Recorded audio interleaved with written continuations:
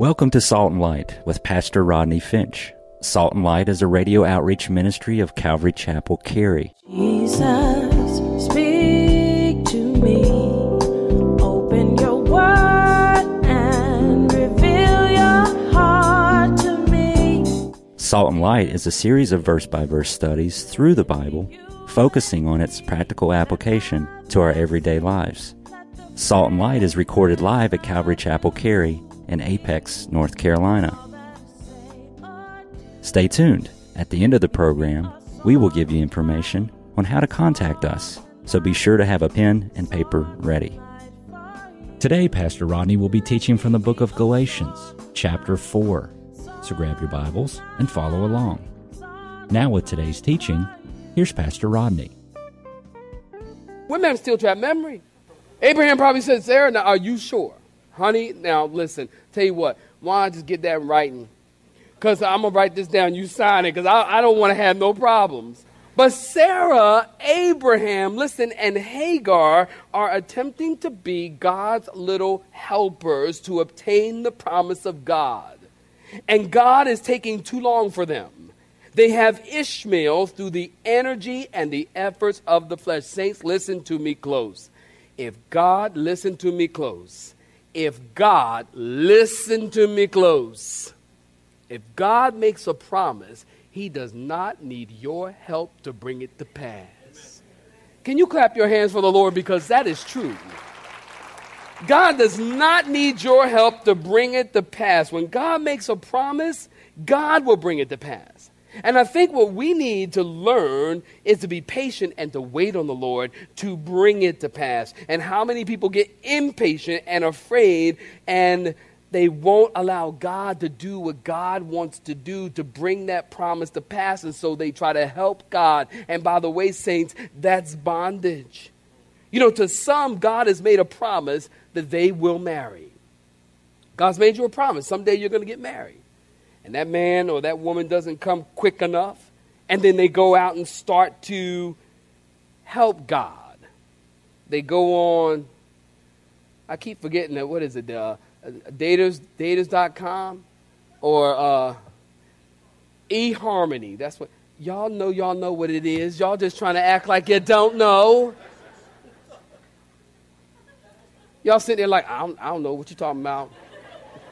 I don't even know what you're talking about. You know what it is. So you go, well, you know, God said I was going to get married, you know, and they got the Christian version of eHarmony now too, don't they? The Christian version of, what in the world is that? Hello, you don't need to go on eHarmony to try to find, you go on eHarmony and you try to hook up with a date and you meet somebody and find out the man was a serial killer. You don't need that. What you need is to wait on the Holy Spirit. And saints, let me tell you, look, I'm talking to single people now. Husbands, wives, y'all can tune out right here. Single people. If God made you a promise, then God will bring that promise to pass, and you are to wait on God. You do not want to be married to someone that God has not given you. Trust me, you will be better off by yourself and a TV dinner. Anybody know what I'm talking about? Does anybody know what I'm talking about? Okay, 2 people. Okay, fine. You don't want to be married to an unbeliever because your life will be a living hell. Marriage is wonderful when you are married to the person that God has called you to be married to. But when you are married to a person that God had nothing to do with that, God had not ordained that person to be married to you. God has nothing to do with it. Matter of fact, the person is not even a believer. I see it all the time as a pastor, all the time. People come up, oh, Pastor Rodney, oh, I found me a man. Really? Yeah, oh, he's so cute. He's so cute. I can't stand it. Cute little button nose. I can't stand it. And I'm just watching them just going on and on and on. Oh, and then my first question is to them is he a Christian? Well, as soon as I start hearing, Houston, we got a problem. We're working on that. Well, he goes to church.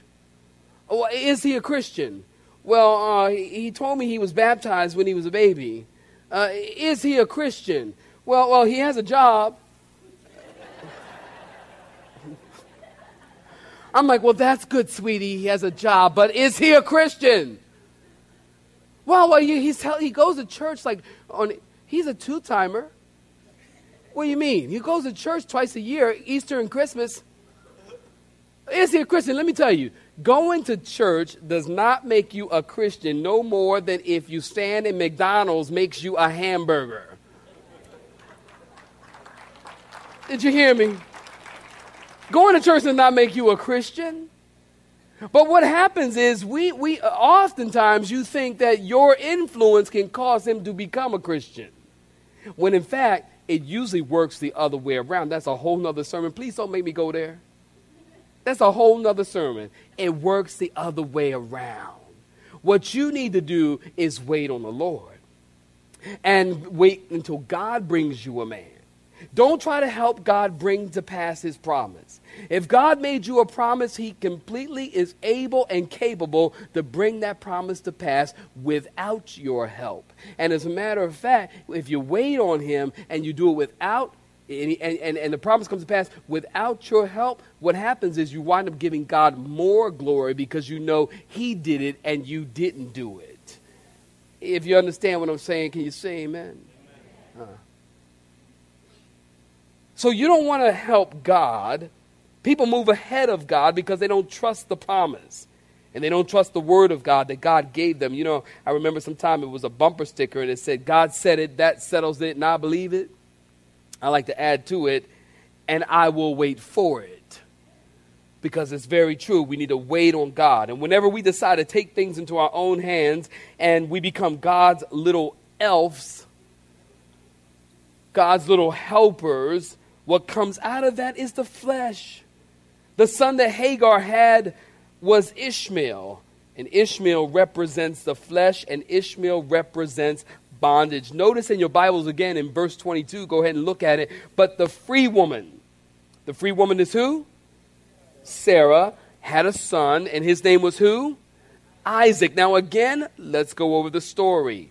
We have Abraham. Give me your attention. He is 100 years old. Sarah is no spring chicken. She's about 90 years old. Abraham is still talking about the child that God is going to bring forth. Ishmael, get this, at this time would be approximately 14 years old. So God showed up with the angels and talks with Abraham, and God said, Sarah is going to have a child, and Sarah's listening. Remember the story in the Bible? Sarah's listening at the tent door, and when God tells Abraham that she's going to have a child, Sarah begins to laugh. And when Sarah begins to laugh, she goes, yeah, I'm going to have a child. Sure, I'm going to have a child. I'm old. And Abraham is broke down. You know you're old when you're broke down, okay? Abraham is broke down. She's old, and she's thinking, oh, yeah, right, I'm going to have a child. And she starts to laugh. Well, God heard her laugh, and God said, Sarah, why did you laugh? She said, no, I didn't. God said, yes, you did. She said, no, I didn't. The Bible's hilarious. Read it. It's in the Bible. She goes, yes, you did. No, I didn't. Yes, you did. No, I didn't. Yes, you did. No, I didn't. And God said, I tell you what. Well, why don't we just name your son Laughter to remind you that you didn't laugh, and you'll remember that for the rest of your life. So notice in verse 24, again in your Bibles, Paul says these things are symbolic. Are you looking at verse 24? If you're looking at it, say I'm looking at it. These things are symbolic or an allegory or an illustration of two covenants. One covenant from Mount Sinai, which gives birth to bondage, and that's Hagar. Hagar represents the law. She represents a slave woman and symbolizes Mount Sinai, which represents a system of obedience to the Mosaic law. She's a picture of those trying to keep the law, which is fleshly and bondage. And it corresponds to Jerusalem, which now is in bondage with her children. And that's a reference to the sacrifices, the temple, the attempt to keep the law. All of these things are bondage. Now listen to this. To the Judaizers, like the Pharisees, they were very proud of their ethnicity. They were very proud of their ethnic heritage. They were Jews. They were sons of Abraham. And Paul is saying, you are sons of Abraham, but watch this, but your mother is Hagar, not Sarah. Now, in this culture, your mother determined your social status. So Paul says, yes, physically you are descendants of Isaac, but spiritually, in the way that it counts, you are descendants of Ishmael. Now, if you were a Jew and somebody calls you an Ishmaelite, listen to this. If you're a Jew and someone calls you an Ishmaelite, them there is fighting words. Jewish people hated to be called Ishmaelites because Ishmael was the ancestor of the Canaanites and other groups of people that were not connected to God. And these are people who opposed Israel for hundreds of years. So if you call a Jewish person an Ishmaelite, even today, that is an insult. Paul is saying again and making the point, the true descendants of Abraham and Sarah are all of those who believe, not necessarily those with Jewish blood flowing in their veins. True descendants are all of those Jews and Gentiles, blacks and whites, Japanese, Chinese, Filipino, Indian, Hispanic, all of those who believe in God by faith. Then look at verse 26. But the Jerusalem which is above is free and is the mother of us all. Again, Paul quotes Isaiah 54 verse 1. Rejoice, O barren, you who do not bear. Break forth and shout, you who are not in labor, for the desolate has many more children than she who has a husband. Now this verse is a reference talking about the Gentiles who will be gathered in. And get this, many great Bible scholars believe that in the scope of Christianity, that in the end there will be more Gentile believers than Jewish believers. And they believe that based on this verse that talks about the desolate has many more children than she who has a husband. And we are like Isaac in that we are the children of promise. And being the children of promise, we are persecuted by those who are children of the flesh. And isn't that true? I mean, we're persecuted. Children of promise. That would be you, believer. Persecuted by those who are children of the flesh. You know, when you're walking in the Spirit, free to love God, free to serve God, you're walking around with the joy of the Lord. The children of the flesh, or in this case, religious people, Judaizers, religious people, they give you the hardest time, don't they? I find, listen, you probably agree with this. I find that religious people are the hardest people to deal with in the church. Religious people are harder to deal with than non-believers. I would rather often deal with a non-believer than a religious person. You're talking to religious people, they're like, oh, you know, I know, praise God, hallelujah. They got all the Christian lingo down. You know, they got a big old Bible, big coffee table Bible. They bring the real big ones so they want you to know how spiritual they are. The real big Bible carrying it like this, need help getting it in. Religious folks.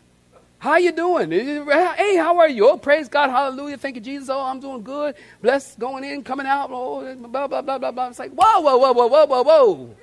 Man, I just asked how you doing. I don't need all that. Religious people. Well, you got a problem in your life? Well, let me tell you what the scriptures say. Scriptures say. Religion, I'm personally, I just do not like religious people.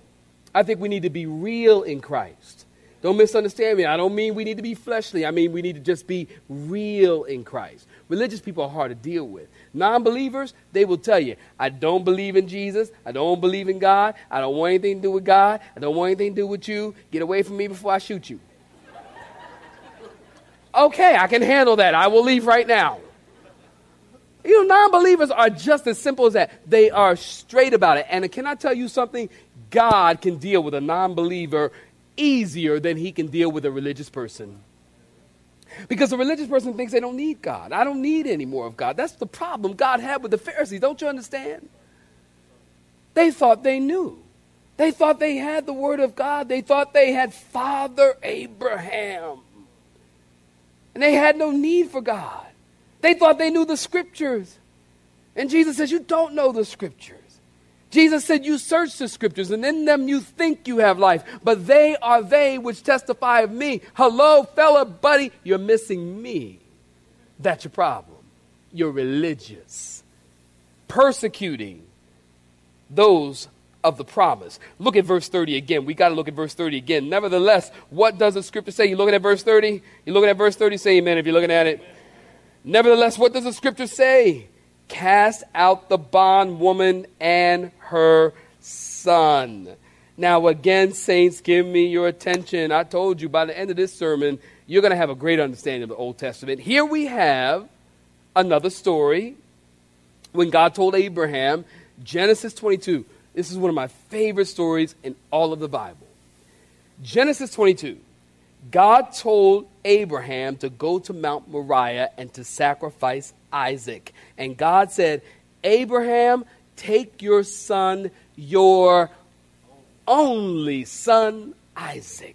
Was Isaac Abraham's only son? No. He had another son. His name was who? Okay. But God said, Abraham, take your son, your only son. God did not say, take your second son. God did not say, take your other son. God said, take your son, your only son. In other words, if Ishmael represents the flesh, then what we learn from that, saints, is that God does not ever, no, not ever, recognize the work of the flesh. God didn't even acknowledge Ishmael. He said, take now your son, your only son, Isaac. Isaac was the son of promise. And you remember when Isaac was born, Genesis 21, Sarah saw Ishmael mocking Isaac. Genesis 21, which is probably, by the way, go ahead and peek at verse 29 again, which is probably a reference to verse 29. But as he who was born according to the flesh then persecuted him who was born according to the Spirit. Genesis 21 is probably a reference to that, as Sarah saw Ishmael mocking Isaac. And Sarah said, Abraham, we cannot have two women in the kitchen. Cast out the bondwoman and her son. And the Bible tells us Abraham's heart was broken. And Hagar and Ishmael left. Now watch this, saints, please. If you heard nothing else I said, please hear me. Sarah, watch this, could live with Hagar and Ishmael until the son of promise was born. Once Isaac was born, then Hagar and Ishmael had to go. Did you hear me? You know where I'm going? Sarah, I'm going to say it again because Sarah could live with Hagar and Ishmael. They represent the law. They represent the flesh. Could live with Hagar and Ishmael until the promise was born. Once Isaac, the promise was born, then Hagar and Ishmael had to go. What does that teach us? Huge lesson. When we give our lives to Christ, before you give your life to Christ, you relate to the law in one way. How often is that true? People who don't know God. Do you know God? Well, well, I'm a good person. How are you a good person? Well, I keep the 10 Commandments. I'm a good person. Well, actually, there were 632 commandments, but okay, let's just work with 10. You keep the 10 Commandments. Oh, I'm a good person. You relate to the law one way before you hear of the promise of the gospel. And once you hear the promise of the gospel, and once you learn that Jesus died to set you free from the law, then you have to cast out the law, cast out the bondwoman and her son, because you now understand the promise. If you understand me, say, Pastor, I understand. You see, before you become a Christian, you relate to the law one way. But when you give your life to Christ and you understand the promise and the blessings and the hope and the joy that God has for you, well, now you got to let go of the law. You can't have it both ways. You can't walk in two covenants. That's what I'm saying. You cannot walk in two covenants. You can't walk in the covenant of the law and a covenant of grace at the same time. When you begin to receive the covenant of grace, you've got to cast out the covenant of the law or cast out that bondwoman. Paul is saying to these Galatian Christians who are following the Judaizers, you can't add anything to grace. Don't you know the equation, Calvary Chapel people, help me. Grace plus nothing equals salvation. You can't add to grace. You can't add to what Jesus freely did for you on the cross. Don't you hear me? You can't add to that. The promised blessing was all going to be God. It's all God. And receiving it was all believing by faith. And you're filled with the Spirit, and that's all God. And we are children of the free woman and not the bondwoman, and that is all God. And notice what Paul says. He's saying the inheritance can't go to both. You got to make a decision in verse 30. Cast out the bondwoman, her son, for the son of the bondwoman shall not be heir with the son of the free woman. Now don't misunderstand me. Ishmael was not necessarily a bad man. That's not what I'm saying. But Ishmael wasn't a blessed man either. He wasn't blessed to receive the glorious covenant given to Abraham and his descendants. That was the inheritance of one heir, and that would be Isaac. And the Isaacs of the world are persecuted. They also have an inheritance that the Ishmaels of the world will never know. We are heirs of God through grace and not works. So we need to cast out the legalism, cast out the sin in your life so that you can walk in freedom. Cast out the bondwoman. And you can't walk in freedom until you cast out. Whatever your problem, whatever your situation, you got to cast it out in order to walk in freedom. Whatever your sin, you've got to cast out that bondwoman and her son. God is saying you got to deal with that flesh. And the only way to deal with the flesh, the only thing to do is to cast it out. Listen, if you want to cast out darkness, you have to bring in the light. Can you say amen? You walk into this room and it's dark. What do? You start fighting and swinging at the darkness? No, not unless you're crazy. You need Zoloft or something. No, you walk in a dark room and you go, wow, it's dark in here. What should I do? Oh, I know what I'll do. I'll turn on the light. And you cast out the darkness. And so whatever your situation is, you've got to cast that thing out. You know, I want to read you something as we close. And I'm going to get everyone to close their eyes. If you wouldn't mind, just kind of close your eyes, maybe bow your heads, forget about your neighbor, forget about all of that. And I want you to just close your eyes and listen to this poem that I'm going to read you. And as I read it, I want you to kind of fill in the blank when you hear the word it. When you hear the word it, you just fill in the blank. And it's entitled, It. Listen. They laugh and smile and talk and embrace, and I do too. But sometimes my smile covers a tear, and no one knows. Right now, my tear is from it. I'm sorry. So very sorry I did it. I feel like a broken record, and the skip is the it that never completely goes away. What would they think if they knew my it? Would the laughs vanish? The smiles disappear? Would the talk be hurled at me? The embrace taken back? Do they have it? What do they do with it? Why do we act for each other where there is no play? There is only life, and that life includes a lot of it. The point is not to celebrate it, but only to admit it. I am told that Jesus knows everything, which means he knows about it. And yet he whispers to me words too good to be true. I died for you. Don't worry about it. You have been listening to Salt and Light, a radio outreach ministry of Pastor Rodney Finch and Calvary Chapel, Cary. located in Apex, North Carolina. Join Pastor Rodney Monday through Friday at this same time. For information regarding service times, you can contact us at 1-800-293-0923. That's 1-800-293-0923. You may listen to today's broadcast in its entirety by visiting the media library on our website at cccarry.org.